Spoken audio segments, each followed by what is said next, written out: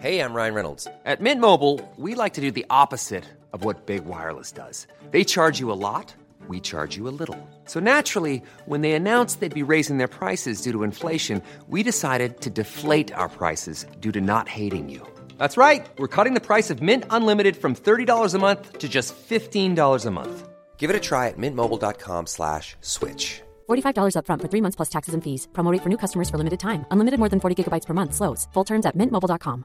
Quality sleep is essential. That's why the Sleep Number Smart Bed is designed for your ever-evolving sleep needs. Need a bed that's firmer or softer on either side? Helps you sleep at a comfortable temperature? Sleep Number Smart Beds let you individualize your comfort, so you sleep better together. J.D. Power ranks Sleep Number number 1 in customer satisfaction with mattresses purchased in-store. And now, save 50% on the Sleep Number Limited Edition Smart Bed for a limited time. For J.D. Power 2023 award information, visit jdpower.com/awards. Only at a Sleep Number store or sleepnumber.com.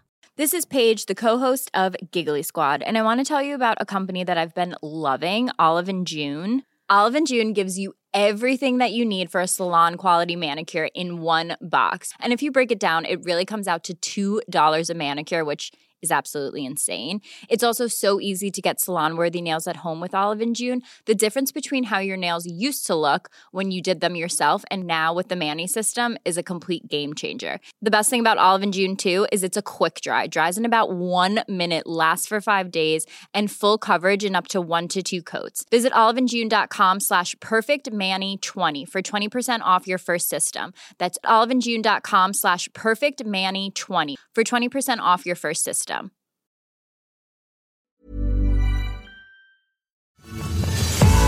What's Eating You podcast is a series of mental health topics that are designed to make you think, learn, educate, and validate. Enjoy the show. Welcome to another episode on the What is Eating You podcast. I'm your host and psychologist, and today I have a co-host, my dad, who is driving me to the airport. Welcome to the show, Mr. Andrew Giorgio. Good morning, everybody. How are you feeling today? Fantastic. Amazing. Well, I thought I'd record this on the go. So if you haven't met my dad before, let's give him a little bit of an introduction. So, Dad, tell the viewers a little bit about yourself, where you grew up and how you ended up in Australia. Well, I grew up in Cyprus, immigrated with my parents to London for 20 years, did my schooling, and then I came to Australia for a holiday with my wife. And we loved it so much, we decided to immigrate. And it was just me, her, and my little firstborn, Penelope. Yes.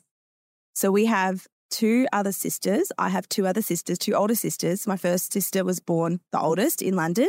And then me and Irene were born here. And Dad, when you came to Australia, you didn't have a job. You didn't have anything. Is that right? What did you do? Well, I do remember when I came for a holiday and I went around and looked into shopping centers, etc., etc. I was fascinated with some of the kiosks where they did the engraving and that sort of thing. And that was something I knew nothing about. I knew about other stuff that I did in London, a different kind of profession. I was in fashion making factories over there, garments. I was in dry cleaning earlier on. I did try, different things. I was growing up, and after school, I learned the shoe trade, the shoe repairs. I used to go after school in a little tiny shop.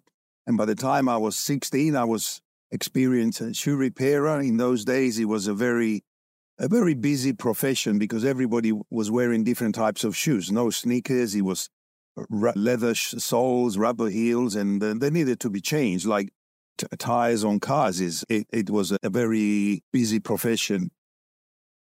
I love that. You were hustling from a young age, fixing shoes.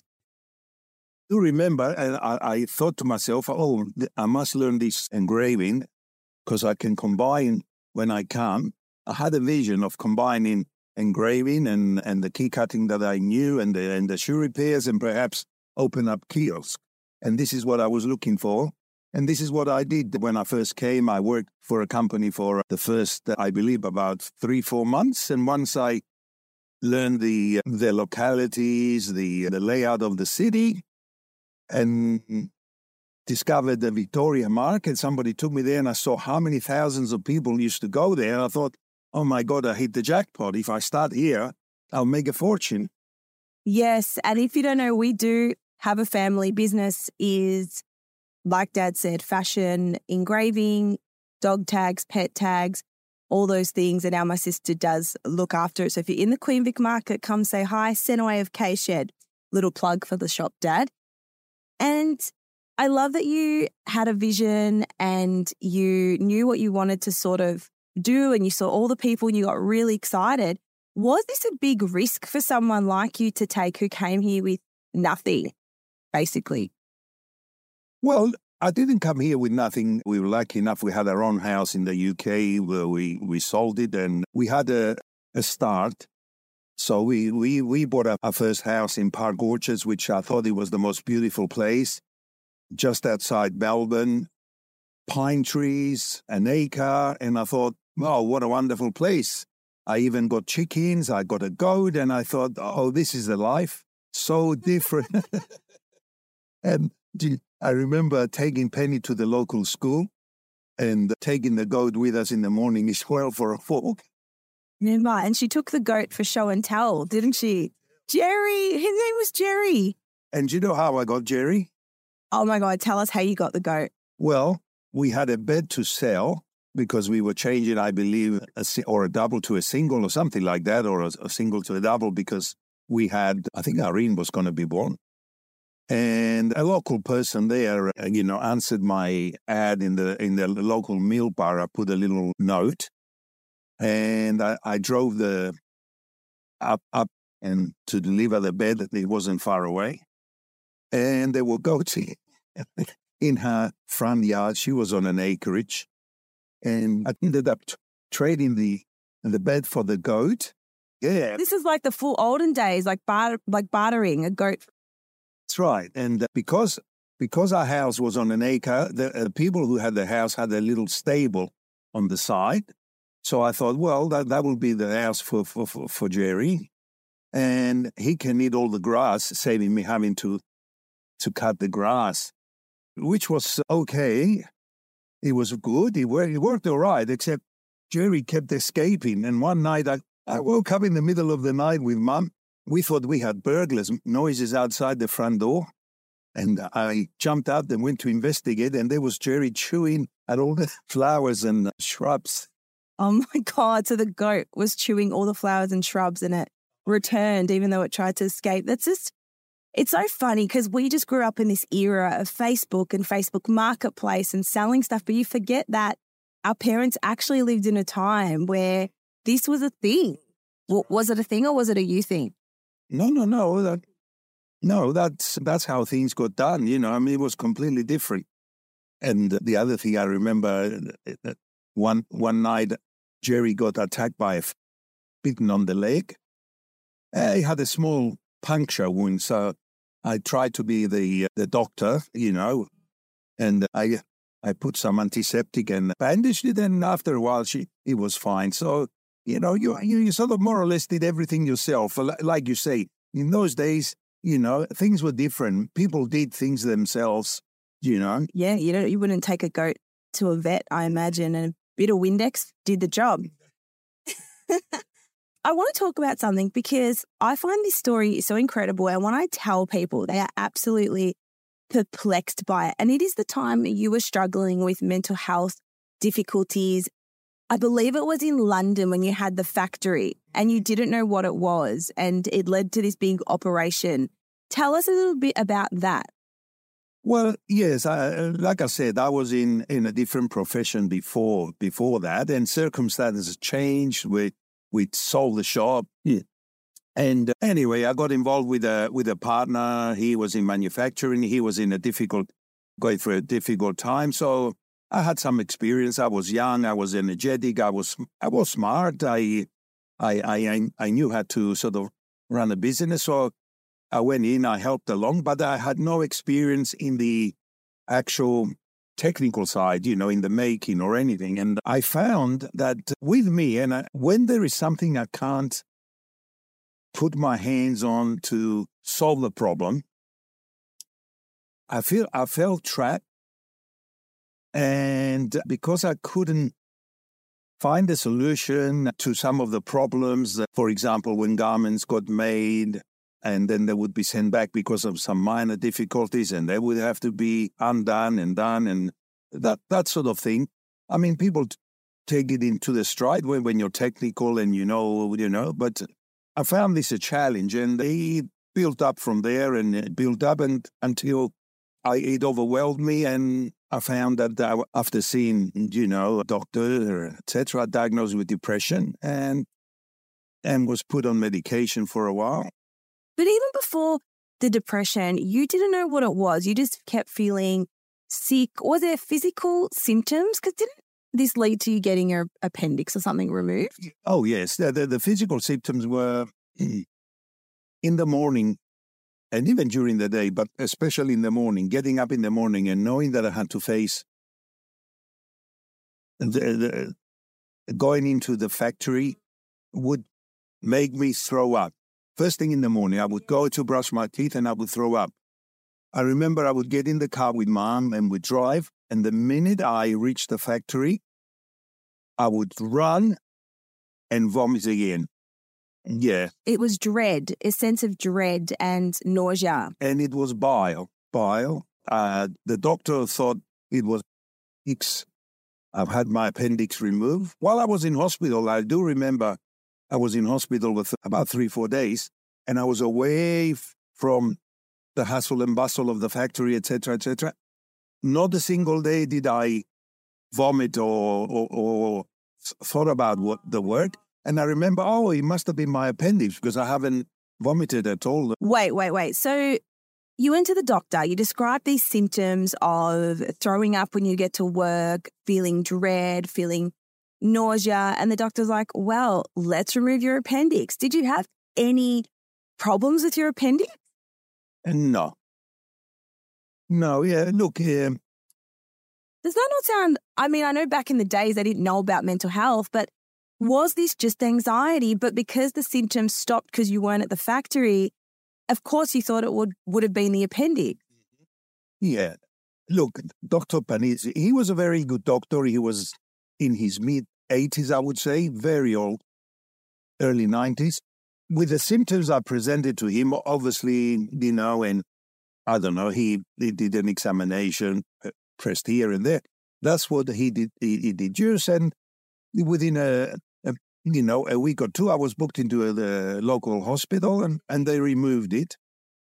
But when I came back to work after a couple of weeks, whatever it was, it started again. So we knew it wasn't that. And I remember one day, the thing that triggered and made me look for help was that I went to, I think my local GP referred me to a psychologist or psychiatrist at the local hospital. I went there and I was a bit early. I was about 10 minutes and I just sat in the car park and I started crying in the car.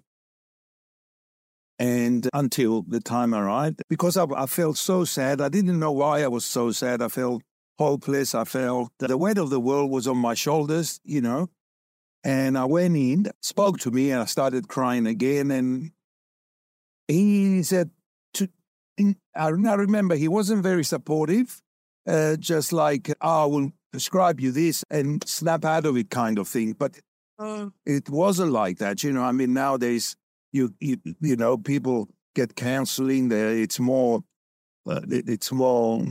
so much better. Recognized. Yes. I felt I was just a number, and there we go.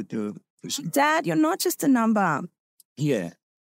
Prescribed some antidepressants. I remember they made me sleepy all the time. I remember going to... What made me feel good was visiting friends, just getting out of the house, just visiting friends and with Mom or whatever. But I remember it must have been the medication. I would fall asleep. And as time went, I decided I've given the job, the factory, etc. And then that sort of solved it as well. Yes. Isn't that interesting? So, you know yourself better than anyone. And I think sometimes your symptoms can really come from your environment. And this is what I say to people. Did your anxiety or depressive symptoms, did they start at a particular time? So once you left the job, did the symptoms get better, and have they ever come up again, and how do you deal with them? Look, they did come back, but this is maybe 20 years further down the track when I went through the time when we sold our house, built a second house, and then we're going to sell that one. And we had to either knock down the place which we live now or renovate it. And I was getting mixed messages from, different people in the trade.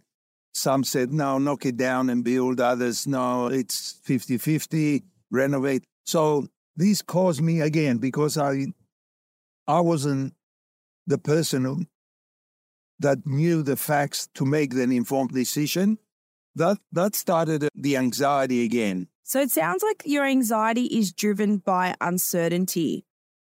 When you're uncertain about something and you need to make a big decision, what is it? Is it the fear of making the wrong decision? Do you catastrophize what could go wrong? Exactly. That's exactly right. I see visions of catastrophe, and these are thoughts that may never eventuate, of course. It's just thoughts that, but this would happen, or that can happen, and this will happen, and yes. Do you ever visualize what could go right? Like when you were here from overseas, you had visions of how good the market would be and how amazing things could happen. Like, do you ever stop to think, okay, well, this is the worst case scenario, but if this house goes right, what does the best case scenario look like? I've never had any coaching by any psychologist or whatever to think like that on thoughts. It's you who said these are only thoughts. I've heard you say it a few times. These are just thoughts. It's not an actual thing, just,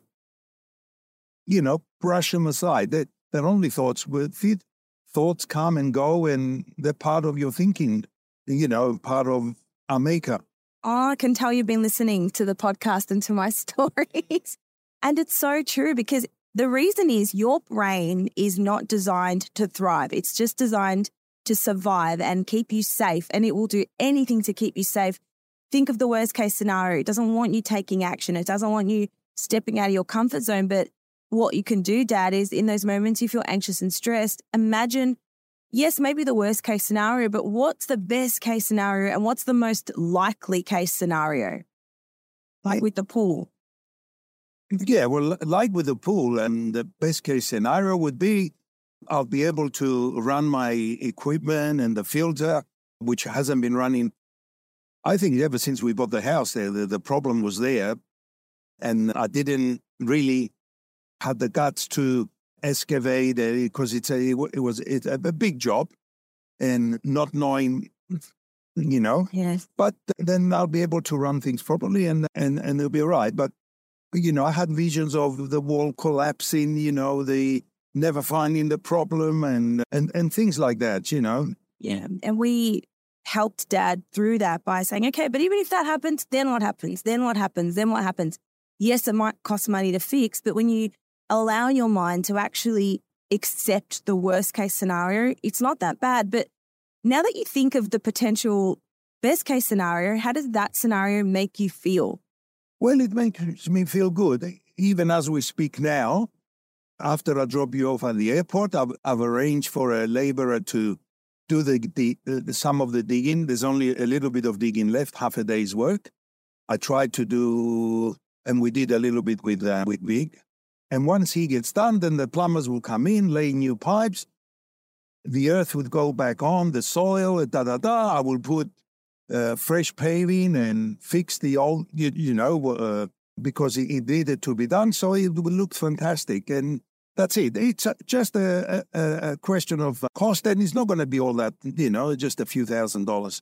There you go. And that's how we work through it. And you know what? In 10 years from now, 15 years from now, is it going to matter?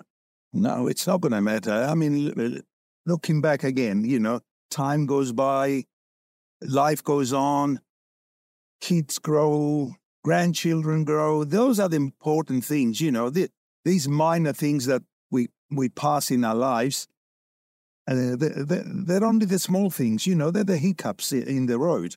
Exactly. And I love your wisdom because growing up, I always had these ideas or creative things. And to be honest, I think many parents would be like, don't pursue that or don't try it. Like, for example, I started a few different businesses. I used to sell things on eBay, and then at the market, I would deliver coffees, and then I just had lots of different businesses. And I opened my first business at 22. It's in my book if you want to read about it. And you were always so supportive, Dad. You've always encouraged us to go for our dreams, even if they are crazy or they end up being a total failure. Why is that? Because you are quite a risk-averse person at times. It's true. That's true. Yeah, I don't like taking risks in life. When you say it like that, it's true. Even with work, with business, I've always taken the safe path. The steady as she goes. But I remember my parents. I mean, they were just simple working class people. They never encouraged me to do anything. It was me who did it. From the time I was 13 years old and went to the local shop and asked him, can I come and help and clean up? And that's what I did. And after, sweeping up the floors, and then within 2 years, I could work that machine. And I had a second job on a Saturday job. And by the time I was 17, I bought my first little car and drove to school. I gave my teacher a lift. My teacher used to come on a bicycle. Wow, how did that feel? Well, I felt I still remember it. I bought my first car. I had 147 pounds saved up. That was pounds which would have been about $250 the equivalent in those days. And I looked in the local, we had books in those days. We had something called Exchange and Mart where people bought and sold things, and there was no eBay, there was no internet. And I looked to find a car that would be about that price. I didn't know that I had to buy insurance or any other associated cost. And I found one. I went, bought it, and I remember sitting watching TV that night. It was at 10 o'clock or something, and I thought, I'm going to go for a ride. Mom and Dad were in bed. I got up, got in my car, and just went for a ride around the area there, just around the block. And I felt I was king of the world, the freedom. Honestly, that feeling that, because until then I rode a bike or I walked or I caught the train, the underground, the tube. That's how, I moved around, but I had my own car. I drove to school. It was beautiful. I love that. You were independent, and the power of feeling independent is amazing, especially at that age. Wow. So I guess if people are listening to this podcast and I don't know, maybe they're struggling with their mental health or an aspect of their life, or they hate their job, what are some words of wisdom you might give them? Because, you're 73 years old and you've been around for a long time. What's something you've learned about life, or what's something you think people should know, like people in my age bracket maybe? Look, the thing that I've learned, do what you enjoy. Do what you enjoy doing. You read it, you hear it often, but it's true. If you enjoy what you're doing, and I've always enjoyed interaction with people at the market, I loved every day. I couldn't wait to go there. My neighbors, my friends, customers. It's been 40-odd years and people come and still look for me and ask for Andy, They ask Irene and they ask for Andy, where is your dad? Yeah, and that made me happy. And I've always thought, like to help people. So even if somebody came for a small thing that was, I didn't make him any money out of it, but just to help him, whether he was making him a necklace, that was only a couple of dollars, but it would take me, more time to make it than it was worth and all that. That gave me satisfaction. Yes, I love that. Do what makes you happy. And I'm a big believer in do what makes you happy and the monetary reward will come. Exactly. And you can be in an industry where you're making heaps of money, but you don't feel that fulfillment and that joy and that happiness. Yeah, I absolutely love that advice. Well, Dad, it's been amazing speaking to you. If you enjoyed this episode, please let me know and me and Andy can do a part 2. And I'm just so grateful. Thank you so much for being on the episode, Dad. We can't wait to have you on again. I enjoyed it. It's been a pleasure. Thank you very much. Have a great day. Bye. Bye.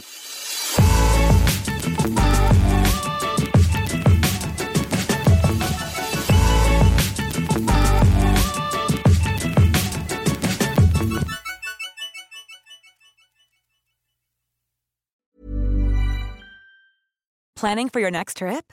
Elevate your travel style with Quince. Quince has all the jet-setting essentials you'll want for your next getaway, like European linen, premium luggage options, buttery soft Italian leather bags, and so much more. And is all priced at 50 to 80% less than similar brands. Plus, Quince only works with factories that use safe and ethical manufacturing practices.